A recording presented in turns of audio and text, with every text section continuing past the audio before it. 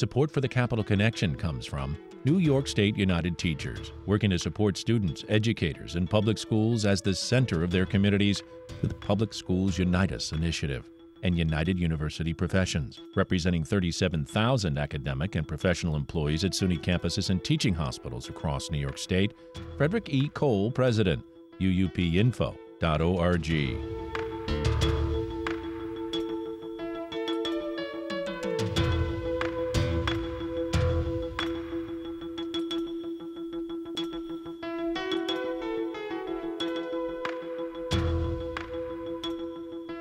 It's the Capital Connection. Hi, I'm David Gastina. Joining us this week is the Executive Director of the Legal Aid Society of Northeastern New York. Her name is Nick Rangel.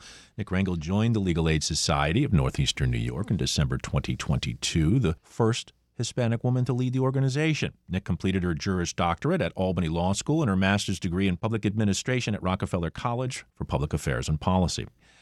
According to their mission statement at the Legal Aid Society of Northeastern New York, which is www.lasnny.org, the Legal Aid Society fights for fairness, dignity, and justice for those living in poverty and for a society which is inclusive and equitable for all. LASNY serves the constituents of 14 New York State Assembly districts and 8 New York State Senate districts in Northeastern New York. They say, quote, "We transform lives, build community, and empower people by using the law to address individual and systemic wrongs and inequities." Nick Rangel, welcome to the Capital Connection. Thank you so much. It's very nice to be here. Well, Nick, obviously, this is a mission for you. I know you've worked in the Senate in the past.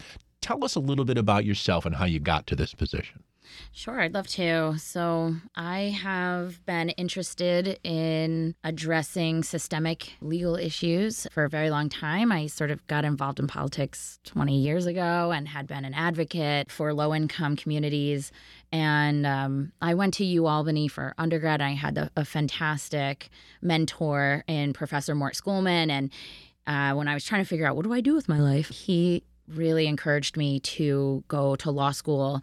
And then from there, I kind of built this idea that I would do public policy, administration, and law, and kind of combine those tools. And so I did a dual degree program at Rockefeller and Albany Law that tied together not just the understanding of how the law functions and, you know, the practice areas, but then on the policy side, how to understand the front lines impact of statutes, of laws, of decisions. And so those two things come together with this joint degree program, JD-MPA. I also, in my MPA, took several courses in nonprofit management and financial management and these other pieces because I had this vision of someday running a nonprofit, and then poof, here we are. I spent, many years in the state Senate. Before I came to this position, I was the second deputy counsel for the state Senate majority. In that role, I was supervising about half of the legislative committees, and those committees that I had were affecting the issue areas that I now work at LASNY on. It was judiciary and housing, human services, all of these committee projects that allowed me to have a real working knowledge of the legislative process, how to read and understand the bills that were moving through, and where to find the dollars in the budget and how to understand the budget process. And those are all really, really, really helpful in my position now as ED at LASNY. One of the things that we see in our society is that lawyers are picked on tremendously until you need one. Then a lawyer becomes very valuable. But not everyone can afford a lawyer. So are we in a situation where we don't and still haven't come close to equal representation under the law? Absolutely. The vast majority of people facing legal issues do not have an attorney to help them, and that's even higher in the civil legal issue area. Our organization serves low-income people, so it's free legal services for low-income people. They are the most at risk of being evicted or facing foreclosure, but they also have sort of the fewest resources to exercise their rights and protect their livelihoods, even to appeal decisions for, disability, for example, or how to put together an application to apply for disability assistance. So we're working with people who are really the most marginalized, the most vulnerable, and the least able to access legal services. And there's this sort of philosophical movement around the civil Gideon that people who can't afford an attorney, who are facing these, life-changing legal issues, divorces, custodies, evictions, right, should have access to attorneys. Unfortunately, legal aid attorneys face similar challenges to public defenders. Our salaries are well below the median salaries for people who are practitioners, who are licensed attorneys. And in Albany, it's more acute because we have so much competition for public service positions. We have government options and opportunities at every level of government that really drive up the median salary ranges that are really hard for legal aids to compete with. We're entirely grant funded. So let me ask you something, because you mentioned below the poverty. What's that mean? What's that income level that would qualify you for free legal services? So our federal requirements require us to serve people at 125% federal poverty level. It's set by the government under HUD regulations. For a single person, I think that's around $13,000. For a family of four, it's in the mid-20s. It's very low income. New York State has additional funding that allows us to serve people up to the 200% federal poverty level. So that's higher, but it's still well below middle income, right? It's still poor. It's still very low income people. So that's the level. But then the question is, and I think this is part of why not only do I want to talk to you, but want to get your perspective on this, is awareness. Now, so many of these folks who are poor, who are under this poverty line, that would be able to get free legal services, I'm guessing many don't even know you exist. We serve 16 counties in upstate New York. We have positions for about 110 staff. But what that means is much of our service area is rural, it's remote. We have 6 offices, so clearly not offices in every county that we serve. Many of our attorneys are traveling 2 or 3 hours to go to court for the one client in that county. So, there's a lot of unmet need here, and closing the justice gap is a significant goal and focus in New York State, but it will take a lot of resources to really achieve that. What about the rest of the state? So there's the Legal Aid Society of Northeastern New York. Are there other legal aid societies across the state that also are there for the rest of the New Yorkers listening? Yep. So under the Legal Services Corporation for LSC-funded legal aid societies like mine, we all have a service area. So we kind of carve up the state in those service areas. Okay. And then in addition, there are other legal service providers. So here in the Capital Region, for example, we have LASNY, the organization I'm at, but we also have Empire Justice Center. We have the Legal Project. We have Prisoner Legal Services. So there is a bit of a patchwork of legal help that people can access in Albany. In more rural areas, there's much less access and much less opportunity. So it's more challenging for somebody, even in the Capital Region, if you are in Amsterdam or where we do have an office. But there's not a lot of other legal services there except for ours. And then you have even closer to the Capital Region, Rensselaer has very little access to legal services. So there is an interest at the state level in the legislature and in the governor's office to expand access to legal representation, especially focused on eviction prevention.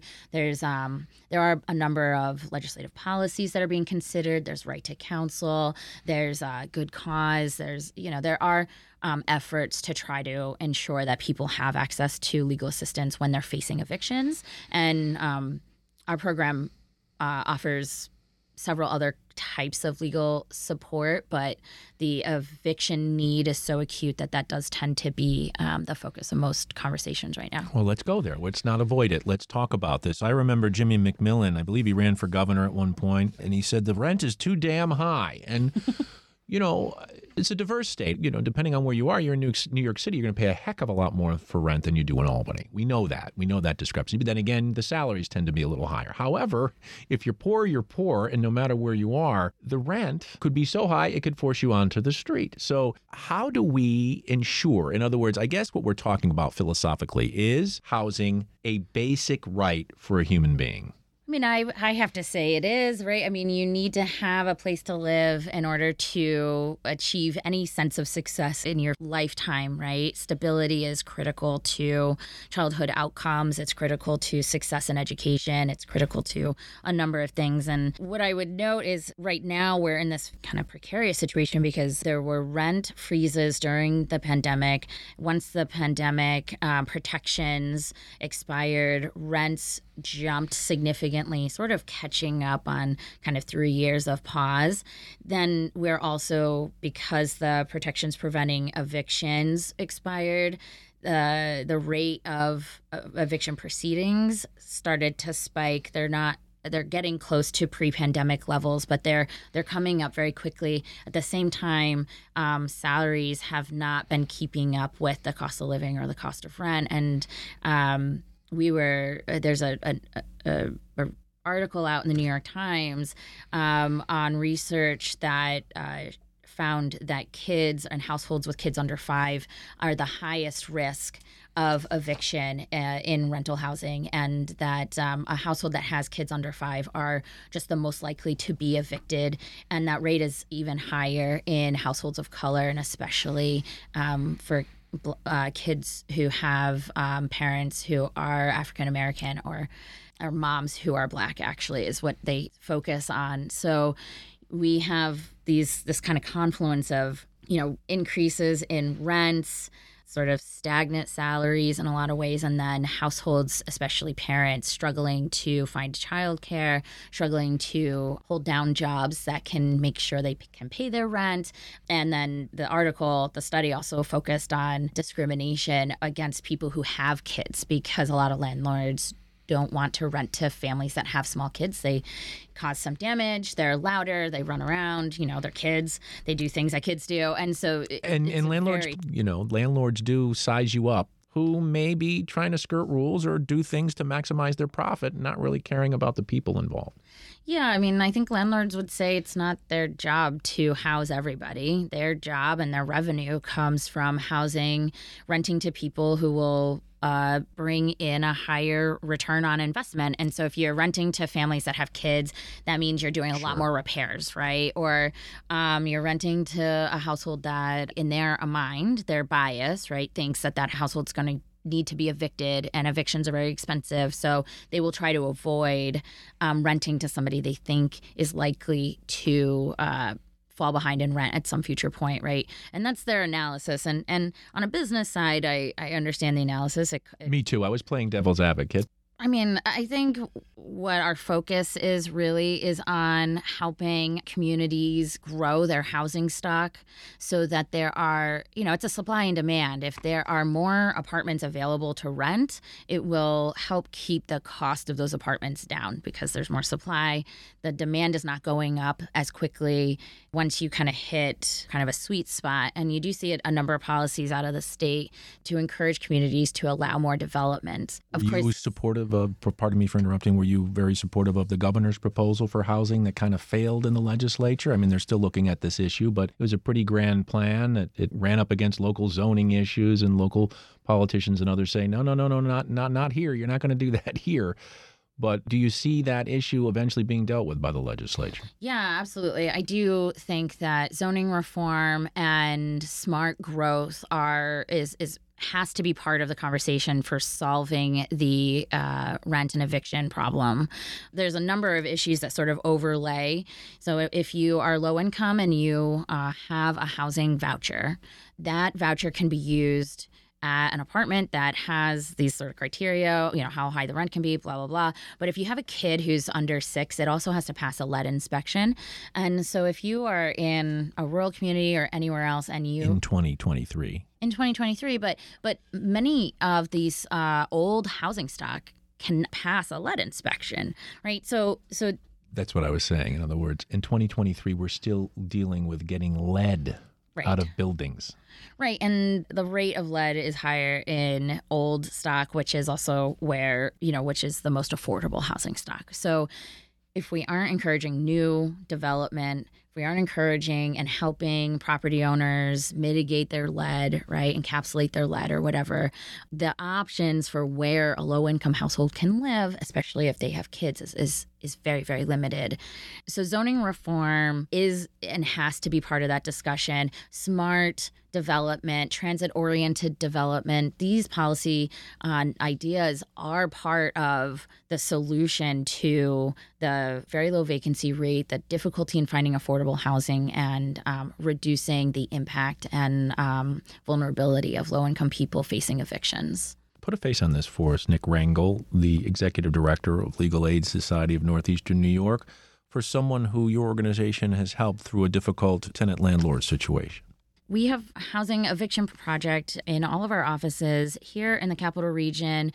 We also have some community lawyering opportunities that have come to us where we're working with tenant groups to help prevent entire buildings from evicting all of their tenants. And there's a number of really complicating factors there. One is that displacing tenants disrupts that person's their life and their livelihoods. It also disrupts the kids' school years when somebody has to move in the middle of a school year, and it disrupts whole communities. I mean, communities are usually really tight knit. You know your neighbors. You rely on each other for help and support and assistance. And in these buildings, we're talking about several households just having to relocate in a housing market that does not have available affordable housing for people to move to. So, Legal Aid's very involved, and we're working with some local electeds and the Attorney General's office and trying to find a solution there. So you help try to identify those housing potential opportunities where people can go, or how does that work? We are focused on trying to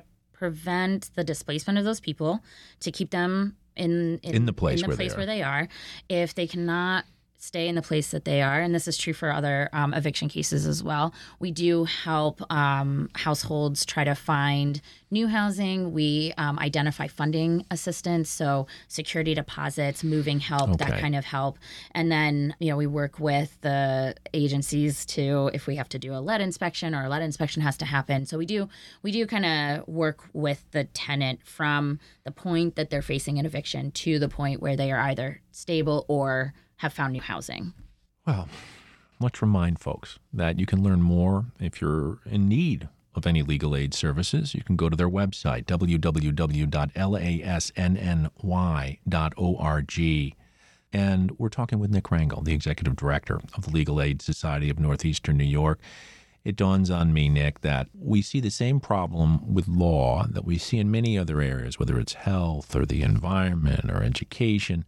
And when I'm speaking of law and legal issues, I'm talking about the fact that there are many more cases than there are lawyers available. And that, just like with the environment, you can pass all the environmental laws you want, but if you don't have enforcement, you're not going to stop the pollution from happening. So aren't we in this really weird gap that we just don't have enough lawyers to help the numbers of people that require it?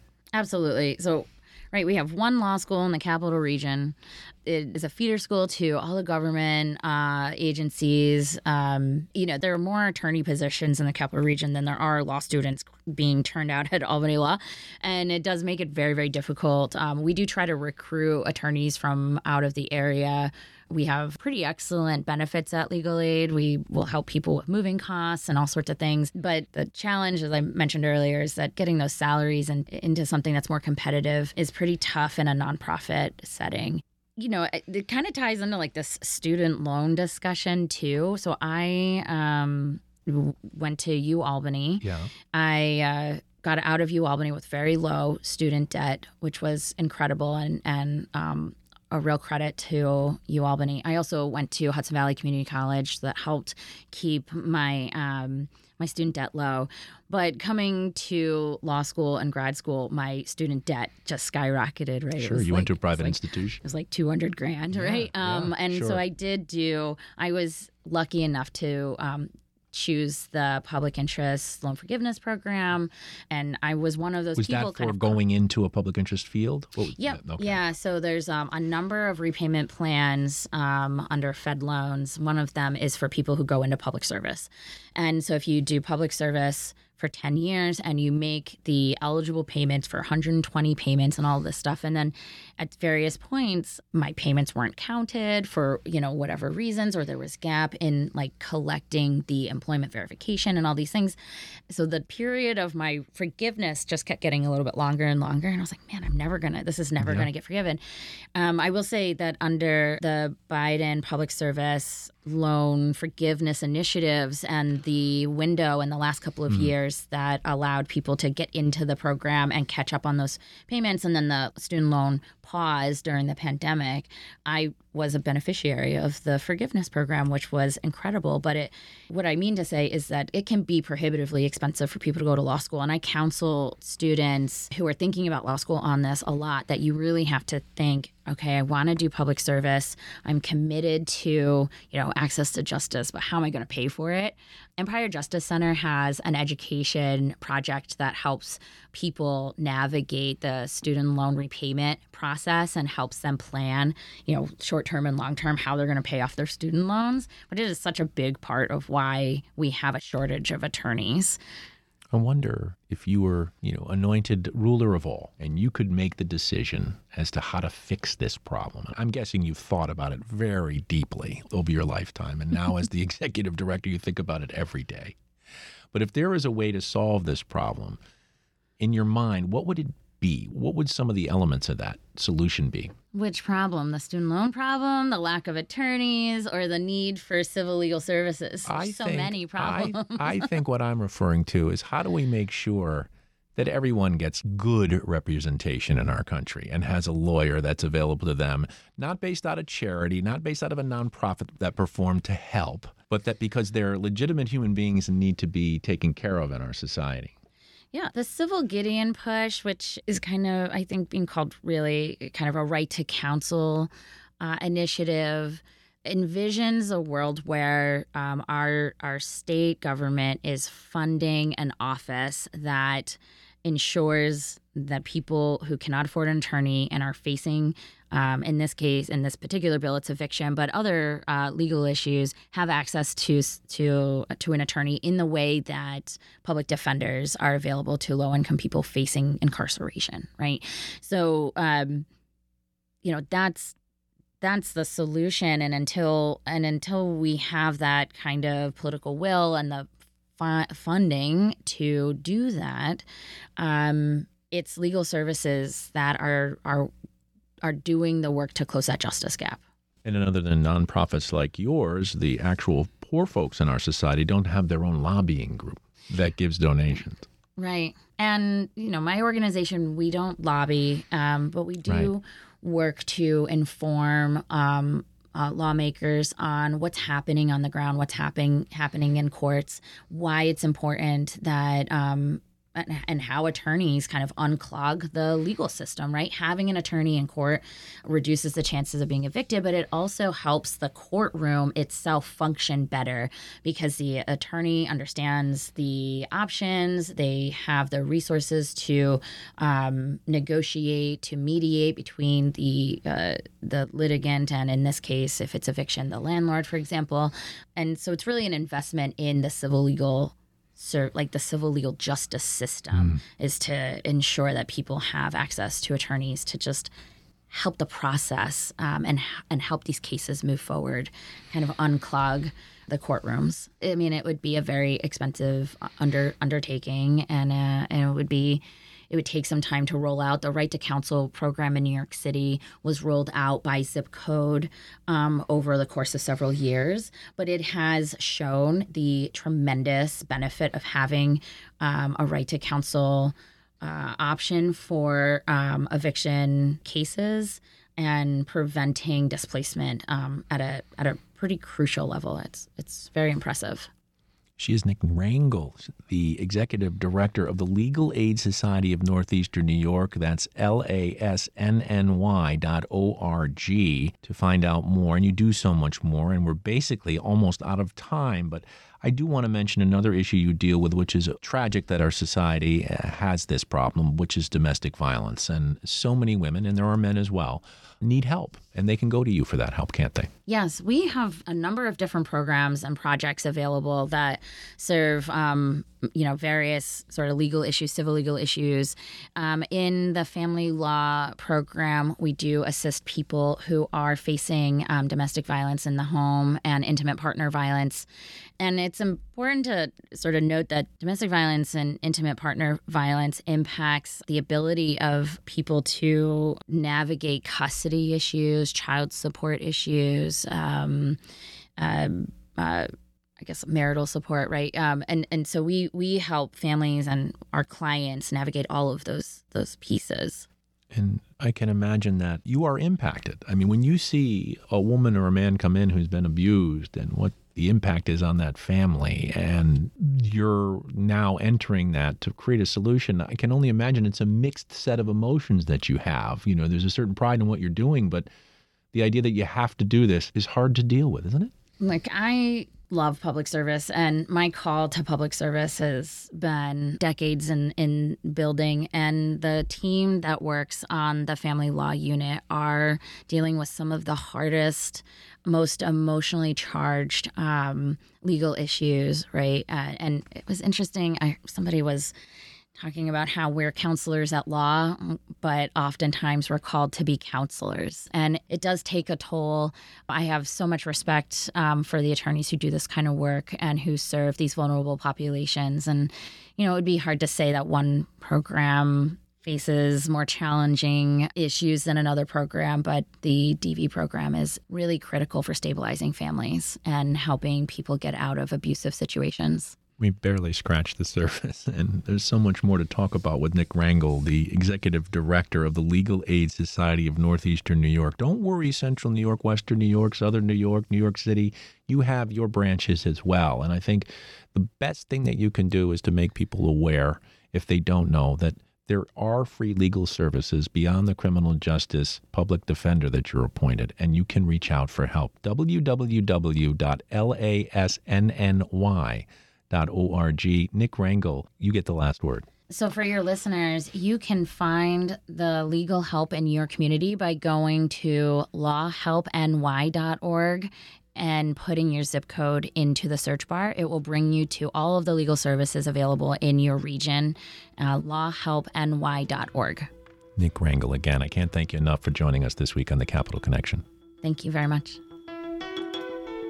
Support for The Capital Connection comes from New York State United Teachers, working to support students, educators, and public schools as the center of their communities through the Public Schools Unite Us initiative.